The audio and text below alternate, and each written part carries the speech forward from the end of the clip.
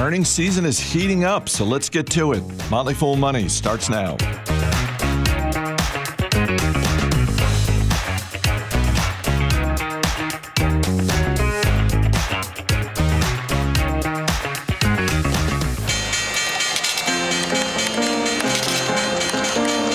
Everybody needs money. That's why they call it money. The best things in life are free, but you can give them to the birds and bees. From Fool Global Headquarters, this is Motley Fool Money. It's the Motley Fool Money radio show. I'm Chris Hill. Joining me in studio, Motley Fool senior analyst Jason Moser and Andy Cross. Good to see you as always, gentlemen. Hey. Hey, Chris. We got the latest headlines from Wall Street. We will talk international investing with Bill Mann. And as always, we got a couple of stocks on our radar. But we begin with earnings season heating up. And first up is Netflix. First quarter results were mixed, with profits a little higher than expected, overall revenue a little lower. The company also announced it is delaying the rollout of its plan to crack down on password sharing. Jason, a lot of focus on Netflix this week, but for the first time in a long time, there wasn't really a lot of talk about something that we typically hear, which is their subscriber number. Yeah. Do you think Netflix is moving into a new phase here? No question about it, I think. In the past, to your point there, the focus was always subscribers, right? That is absolutely taking a back seat now, and the real story for this quarter revolved around the paid sharing and advertising. But in regard to metrics that matter, the company is now encouraging us to focus on revenue growth and operating margin, right? That's going to be the indicator of success and profitability for the business. And its subscribers, it's almost like a footnote in the release now. To that point, they did bring in 1.8 million subscribers, so that's good news. And revenue, when you exclude currency effects, grew 8%. Operating margin down a little bit, but they really based that on currency impacts as well. Now, to the paid sharing and the advertising. First, paid sharing, it is slow going.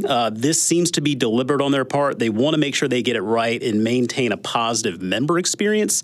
So what that's going to do, it's going to push growth out a little bit. And I think that is probably what has investors on edge right now. But they see that accelerating in the back half of the year. And the reason why is because they've already rolled this out in Canada, and they're seeing positive signs. But it's kind of like one of those things, it got worse before it got better, but it did start to get better. So I think that gives them reason to believe that domestically here, the paid sharing will pay off.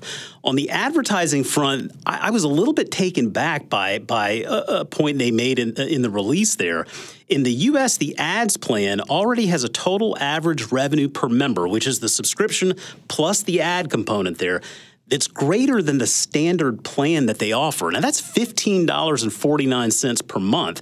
So I think that goes to show that while Netflix was a little bit late to the ad game, clearly the consumer is got some tolerance for advertising, right? Because I think most other streaming services have that dynamic, or at least that offering. So while that initial target of 40 million ad clients or ad subscribers might have seemed a little bit glass half full when they stated that, now it kind of seems like maybe they could probably get there by the end of the quarter, or by the end of quarter three, or maybe by the end of the year. Jason, that really caught me well, too, and I was very surprised by that and encouraged as a Netflix owner and a follower of the stock. Their target for their free cash flow, this is becoming what Netflix, it is becoming a free cash flow growth story. They're being more disciplined on the movie launches and the creation of the content and on the cost structure, I think. So understanding that this is a real free cash flow generating business and maybe not like what it was over the past few years. And I think that's what investors are now starting to realize. This is what the power is of Netflix, and that free cash flow, I think, is what's going to drive the stock higher. Yeah, you're right there. And I think something to note there is, too, is that they've pulled back a little bit on content spend this year. And that impacted the financials positive. Like cash flow was a little bit better than I think what we were anticipating. Now, the flip side of that is they anticipate getting back to sort of that normalized budget in 2024, budgeting for around $17 billion in content spend. So that'll probably play out on those cash flow numbers a little bit next year. But I think that they can counter that with the accelerating performance there in paid sharing as they continue to roll that out. Tesla has been cutting prices on some of its vehicles, and that price cutting showed up in the company's first quarter results. Earnings per share, net income, and lower margins combined to send shares of Tesla down more than 10% this week, Andy. Chris, like any business, it's coming down for Tesla down to pricing into volumes and making sure that mix is right. And clearly, Tesla this quarter is leading with the volume game. As Elon Musk said, we've taken a view that pushing for higher volumes and a larger fleet is the right choice here versus a lower volume and higher margin. However, we expect our vehicles over time will be able to generate significant profit through the autonomy business. So they delivered 423,000 vehicles this year. That's up 36%. But the Model 3 and the Model Y drove most of that growth. The higher margin Model S and Model Y made up less than 11,000 of the deliveries, Chris, and that was down 27%. Revenues up 23%. 3 of the last 4 quarters, though, we've seen slowing revenue growth. They've lowered prices several times, somewhere between 15 to 25% or so just this year. Although, just interestingly, I think they just increased them right after the earnings call to boost them up back a little bit. Operating margin, which is the really metric that I think so many investors are following, both on the car side and overall. The total company operating margin fell to 11.2% versus 19.2%. And the gross margin, the automotive gross margin, fell to that 20% range. And that's where investors, I think, are getting a little bit nervous because that's the one they want to see higher.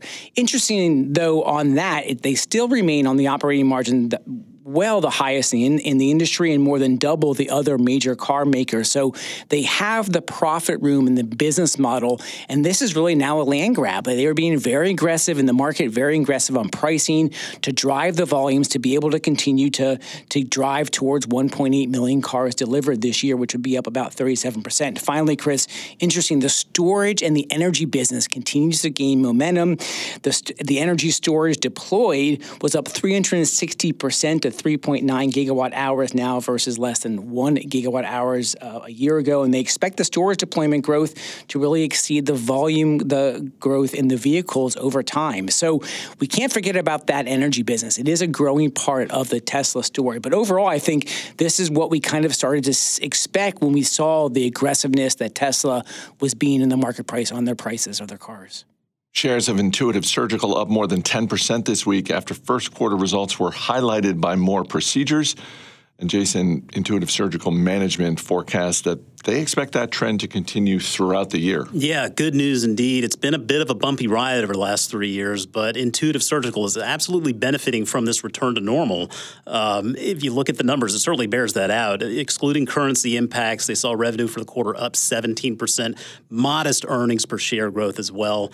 You mentioned procedures. Worldwide procedure growth, 26%. That came in well above management's own expectations there.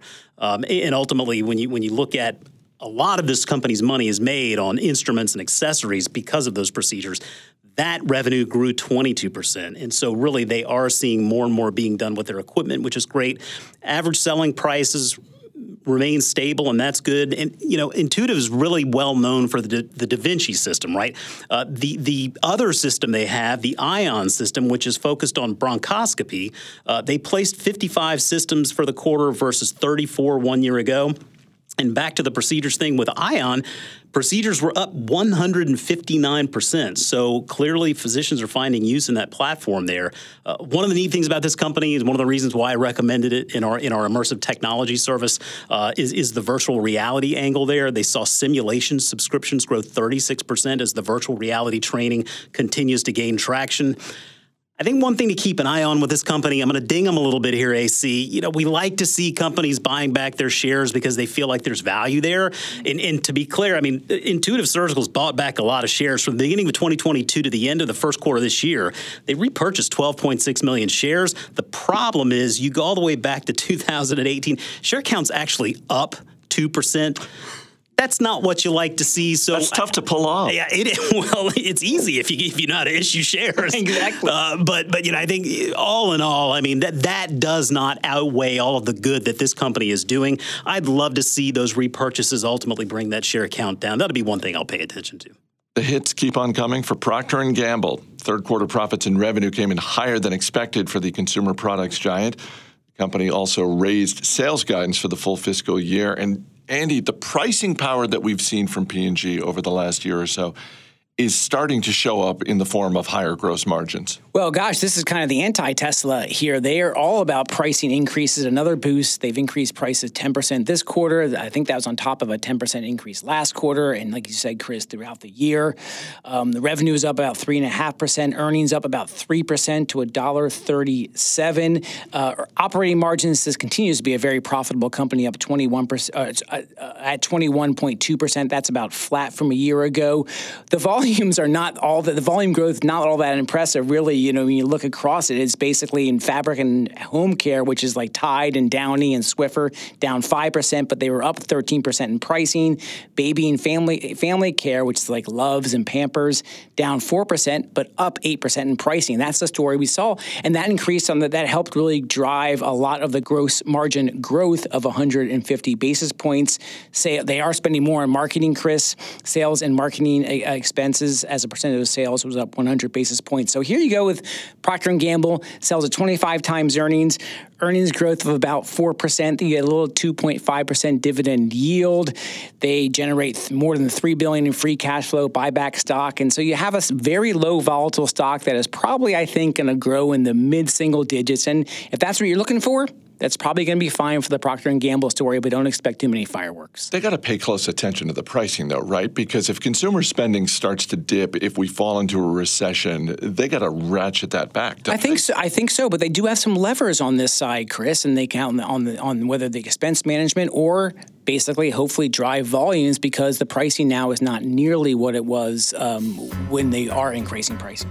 After the break, we've got the latest in healthcare, housing, and the war on cash. Stay right here. This is Motley Fool Money.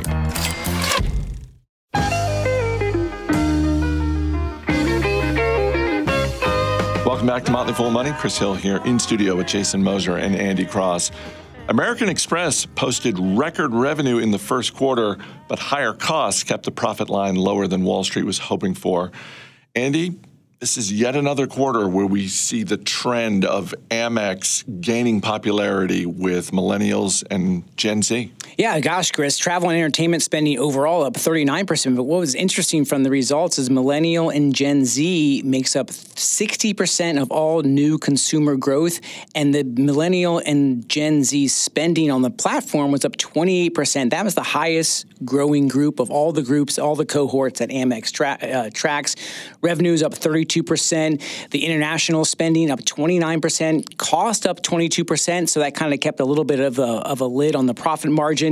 They're seeing higher customer engagement and the increase in the usage and travel benefits. I know I've been using them for that personally, but that's actually starting to impact a little bit of the profit picture.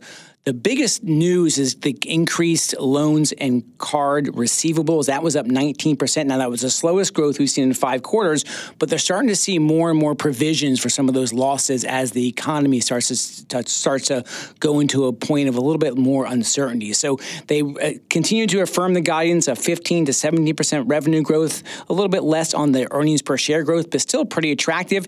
You're paying 15 times for a business for a dividend yield of 1.5%. For American Express, probably won't get the same kind of growth you're going to see this year, but overall, that's not a bad price for a business that buys back a lot of stock and returns a lot of cash back to shareholders. Do you think that's a demonstration of the power of that brand? Like, Amex is almost like an aspirational brand in some ways. So with younger generations seeing that, I don't know. It just strikes me that maybe that's sort of an aspirational brand. It seems to demonstrate the power of that American Express. And 70% of their new cards growth was from fee-based cards. So it wasn't like they're just taking a whole bunch of no-fee cards. Johnson & Johnson's first quarter profits and revenue came in higher than expected. They raised guidance for the full fiscal year and boosted the dividend. And despite all that goodness, Jason, shares of J&J still down a bit this week. Well, that's okay. They have a little bit of a spinoff coming up here soon, Chris. But it was a very encouraging quarter for the company. Adjusted operational sales, which is ultimately just revenue excluding currency effects, were up across all 3 segments.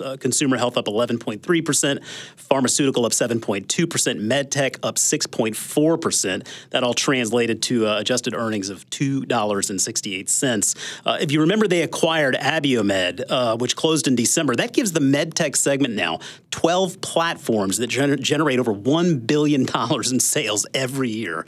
So, I mean, this is as steady a business as it gets. Management approved a 5.3% increase in the dividend. That makes it the 61st consecutive year of dividend increases, and that ensures their dividend king status remains in place. The big question, though, does really remain in the spinoff of the consumer business, which will happen by the end of the year. That will ultimately be called Kenvue. Not really sure the impetus there, but we can look forward to December 5th, where they will have an investor day where we'll get a lot more information on how these two new companies will function.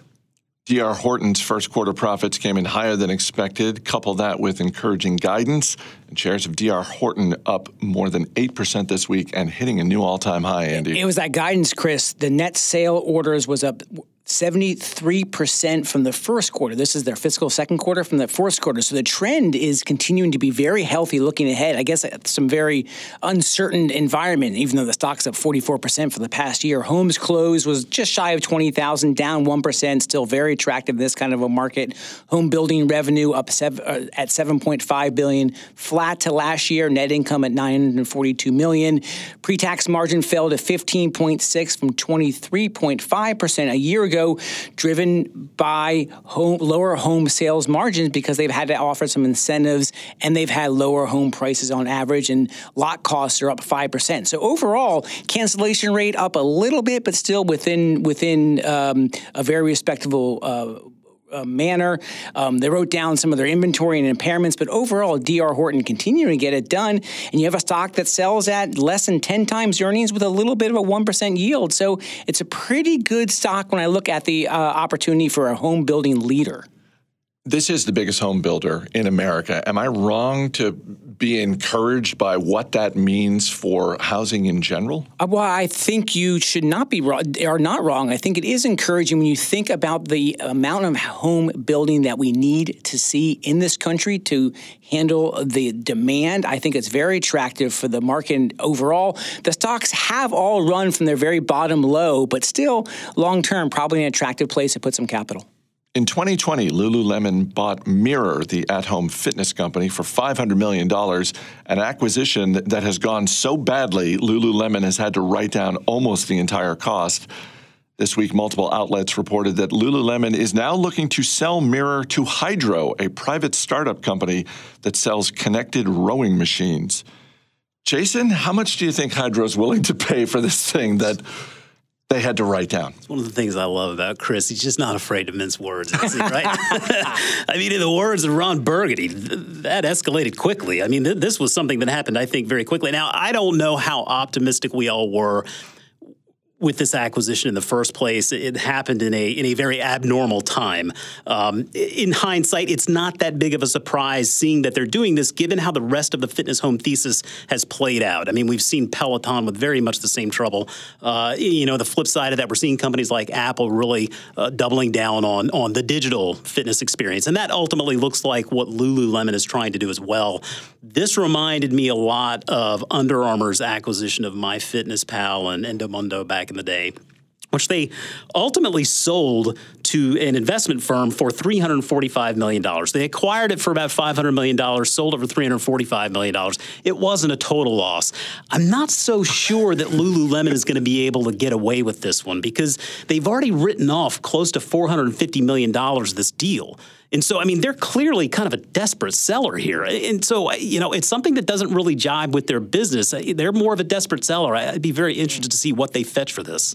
All right, Jason Moser, Andy Cross, guys, we will see you a little bit later in the show. But up next, we're going to take a closer look at Apple CEO Tim Cook's trip to India with our guest, Bill Mann. Stay right here. You're listening to Motley Fool Money. My bills are all due, and the babies need shoes, but I'm busted. Cotton is down to $0.25 pound, and I'm...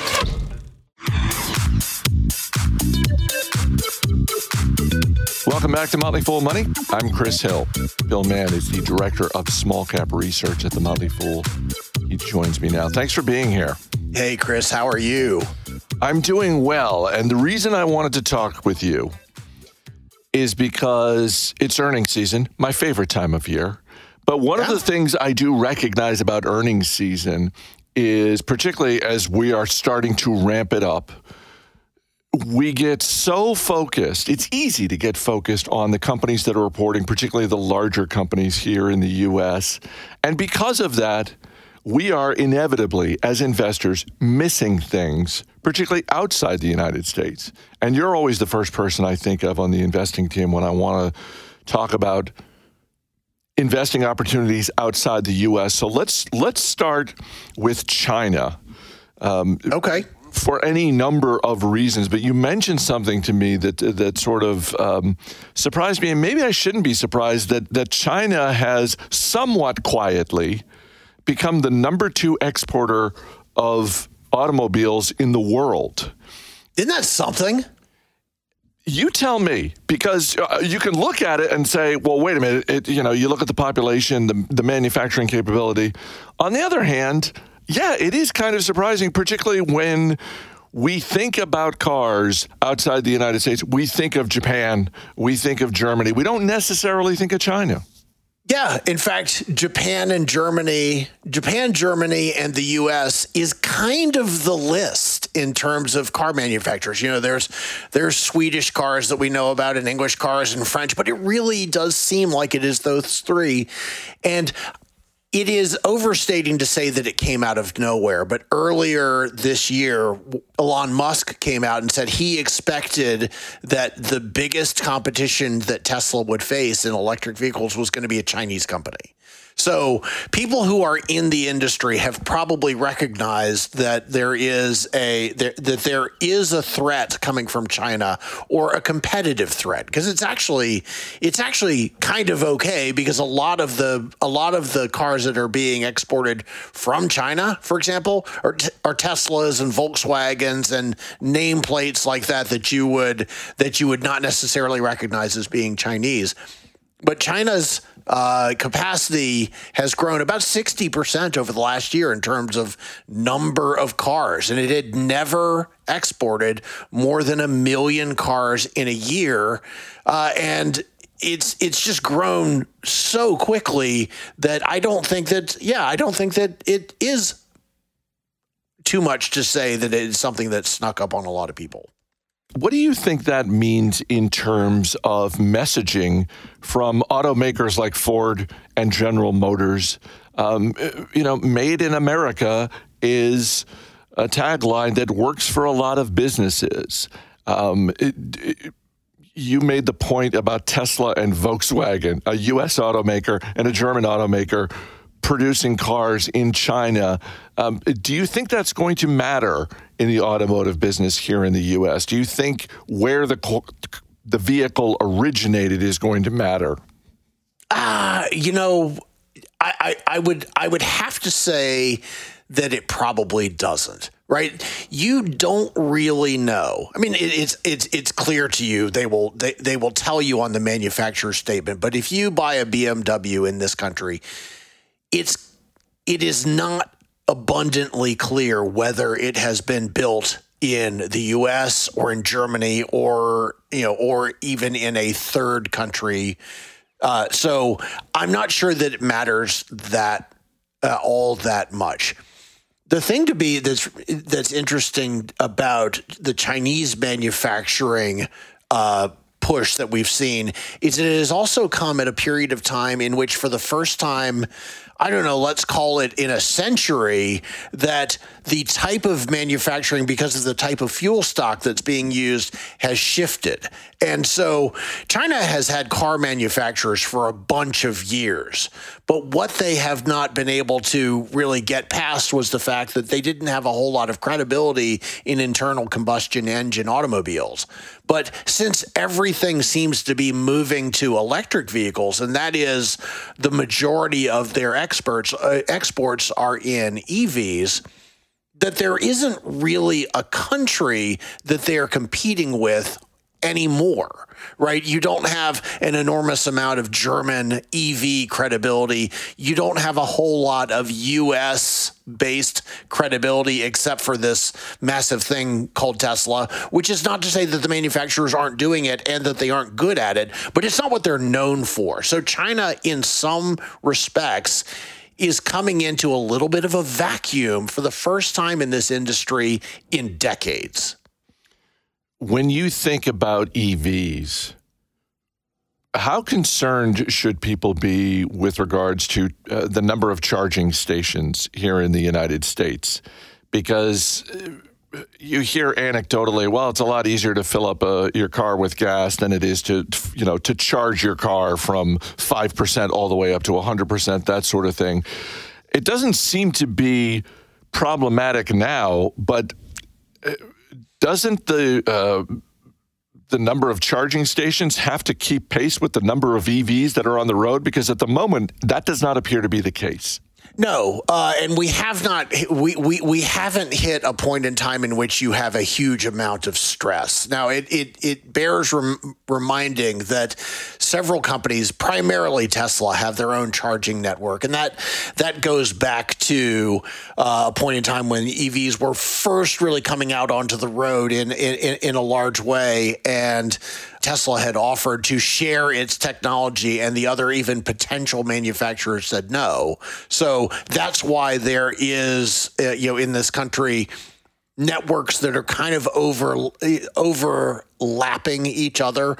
Rivian is in the process of building its own charging networks. So it kind of depends on what you mean. So for long haul driving, which is for most people in individual passenger cars, kind of a minority of what they do. There is going to come a period of time in which a network will have to continue to grow, and there are going to be all sorts of transmission and distribution challenges that come to the utilities. But it bears remembering that with electric vehicles, unlike ICEs, you can actually refuel them at home. So in a lot of ways, the network that is required is entirely different from the network of gas stations that were required out there, because I don't know if you know anybody who has a gas station at their house. I don't, but now I'm thinking, that might be a nice little feature. Exactly. It turns out, you might not know this, though, Chris, that the stuff that autofuel is made from is a little bit flammable. So there are other considerations besides this might be nice. That's a good tip. Let's move on to Apple, because this week Apple opened a store in Mumbai. It is the company's first store in India. CEO Tim Cook was there, was also meeting with the Prime Minister. Let's start with the opportunity for Apple, because at the moment, when you look at the smartphone market in India, Apple has less than 5% of the market share. I saw one analyst compared the opportunity for Apple today in India to the opportunity they had 15, 20 years ago in China. Do you think that's a reasonable comparison? It's a little bit different, because when they were going into China, it wasn't like they were going into a market in which smartphones already existed. So you're talking about an industry in which, or a market, I should say, in which they will have to displace existing smartphone manufacturers. Now, Apple is really, really good at doing that. And one of the things that it bears remembering about India is that it is 1.4 billion people, but it's got a middle class, by some estimates, of 300 million people, which is essentially the size of the United States. So we tend to think of India as being a developing economy, and it very much is.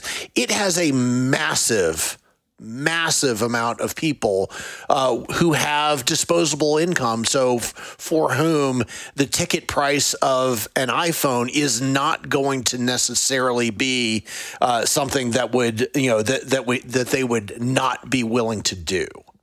Part of this is marketing. Part of this is also manufacturing, as Apple has increasingly made moves to diversify its manufacturing base.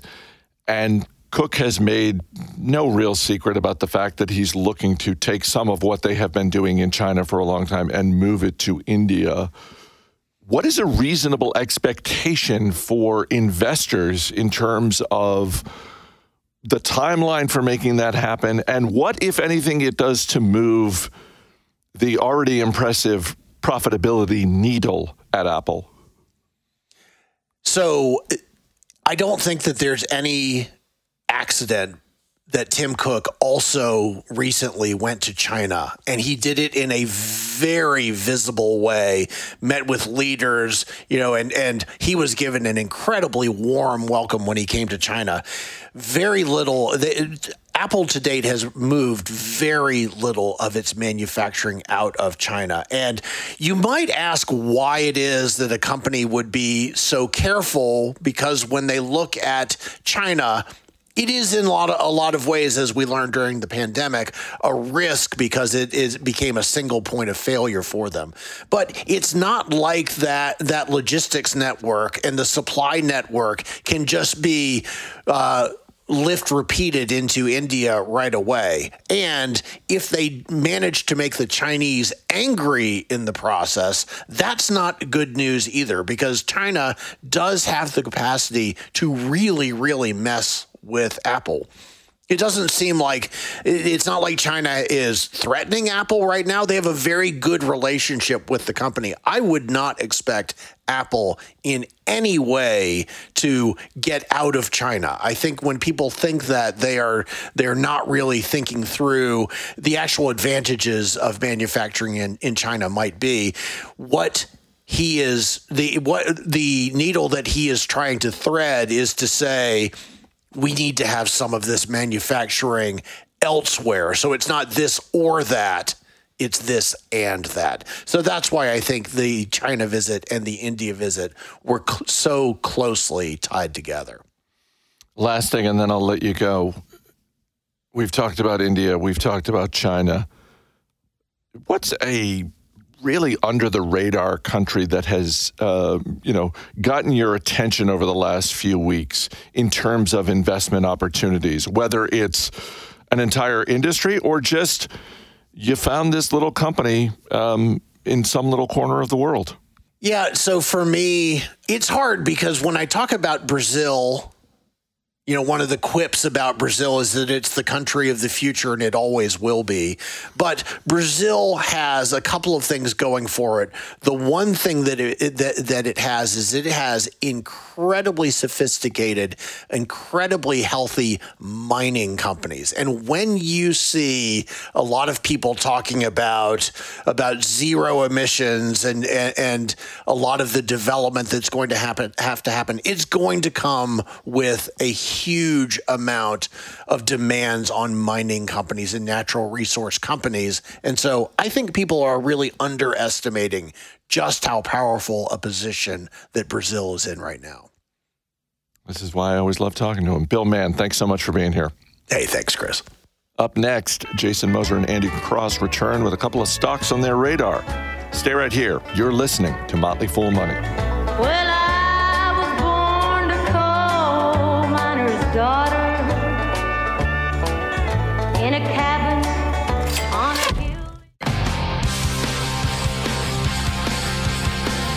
As always, people on the program may have interest in the stocks they talk about, and the Motley Fool may have formal recommendations for or against, so don't buy or sell stocks based solely on what you hear. Welcome back to Motley Fool Money. Chris Hill here in studio once again with Jason Moser and Andy Cross. Guys, if you've been to the grocery store lately and you've wandered down the snack aisle or the breakfast cereal aisle, you might have noticed some of the offerings are getting smaller. Not the boxes, Jason, the food. Over the past few months, General Mills, Hostess Brands, and Pepsi's Frito-Lay division have been rolling out mini versions of breakfast cereals, Twinkies, and Doritos, and it appears to be resonating with at least some consumers. One company executive was quoted in the Wall Street Journal as saying, "It's about the backseat of the minivan test. If you're handing something back in the car seat, you want it eaten, you don't want it smeared and everywhere else." Andy, I think we can all associate with that. I like this move. I like that they're trying new things. I can definitely empathize with that quote. I first really saw this when Oreo cookies came out with thinner versions of their cookies. And I was like, this is made for me, because now I can eat like a pack of it, but not feel like I'm all that guilty. Chris, you are seeing it. It's like the opposite of the supersized days. They're just like kind of like continuing to shrink, not just the packaging and what's in the package, but actually the physical look and feel of the things that we're buying. And so, hey, it's a margin game, and they're playing the margin game. Yeah, it's a little weird to me that it took this long. I mean, clearly the candy companies nailed this way back when with Halloween candy. And, I mean, Crystal nailed it with their little burgers, right? So, I mean, better late than never. I will say, while I am very fascinated, I got to believe those little mini Cinnamon Toast Crunch are just sublime. Not terribly, I don't feel the same way in regard to Doritos, man. I mean, I don't know. It feels like the Doritos could be messier, but maybe that's just... To bring it back to the margin game, I will just point out shares of Pepsi, General Mills, and Hostess brands, all three of those over the past year are outpacing the S&P 500 by more than 10 percentage points. I'm just saying it's not a coincidence. Size is innovation. Let's get to the stocks on our radar. Our man behind the glass, Dan Boyd, is going to hit you with a question. Andy, you're up first. What are you looking at this week? Guys, I'm looking at Tractor Supply, symbol TSCO. Listen, I'm a fan of the hit show Yellowstone, which should be back this summer to finish up season 5. And I'm putting on my rancher cowboy hat to look at Tractor Supply. Tractor Supply commonly calls itself the largest rural retailer in the U.S., targeting the needs of recreational farmers, ranchers, and all those who enjoy the rural lifestyle. It's a $27.3 billion company founded more than 85 years ago, operates more than 2,000 stores across 49 states. Most of those stores are in rural locations, and they have done just a fabulous job speaking to a lot of people who have fled the cities and moved to the rural country or outside the cities to get a different environment. They can work remotely, and they can embrace their rancher or embrace their farmer. They've been remodeling a lot of their stores under Project Fusion, which brings more of a contemporary and convenient experience to include more digital tools and an improved layout. They're building out a distribution network with 3 new distribution centers announced on top of the 9 they already have in operation. They've grown for 30 consecutive years. So when I look at Tractor Supply, I think it's a really interesting, attractive. The stock is a little bit pricey at 24 times 23 estimates, but you get a little 1.6% dividend yield with it. Dan, question about Tractor Supply? Absolutely, Chris. Andy, do you think Tractor Supply is ever going to rebrand? Because honestly, I was confused when I learned that Tractor Supply doesn't actually sell tractors, and it's more of a standard retail and almost lifestyle brand at this point. Do you think a rebranding is in their future? No, I do not think it's in their future. Jason Moser, what's on your radar? Paying attention to Amazon, ticker AMZN. They have earnings coming out this coming Thursday. Stock has had a strong start to the year, up around 25%. There's obviously been a lot of talk here lately as to whether Andy Jassy is really up for the task. Should we expect to see Jeff Bezos stepping back in? I think that's highly unlikely, and frankly, Jassy's kind of cleaning up some of the mess that happened under Bezos' watch. But I think we're going to see a big focus on cost controls here in the call. And to put some context around that, they doubled their fulfillment center footprint that they built over the prior 25 years. And then they had to accelerate building the last mile transportation network that's now the size of UPS. And if you look at the fulfillment costs, fulfillment was 16.8% of total operating expenses in 2022. You go back to 2017, that number was just 14.5%. So I think that cost controls will be a big theme of the call. Dan, question about Amazon? Not really a question, Chris. More of a comment. Jason Moser breaking new ground with a little-known company, Amazon.com, here on Motley Fool Money. You know, I love Dan's comments. The questions can sometimes come out of left field. The comments are always entertaining. That's why we love you, Dan. What do you want to add to your watch list, Dan? Well, I love you too, Jason. I think I'm going to go Tractor Supply, though, because, again, Amazon, a little bit of a household name at this point. All right. Andy Cross, Jason Moser, guys, thanks for being here. Thank you. Thanks, Chris. That's going to do it for this week's Motley Fool Money radio show. The show is mixed by Dan Boyd. I'm Chris Hill. Thanks for listening. We'll see you next time.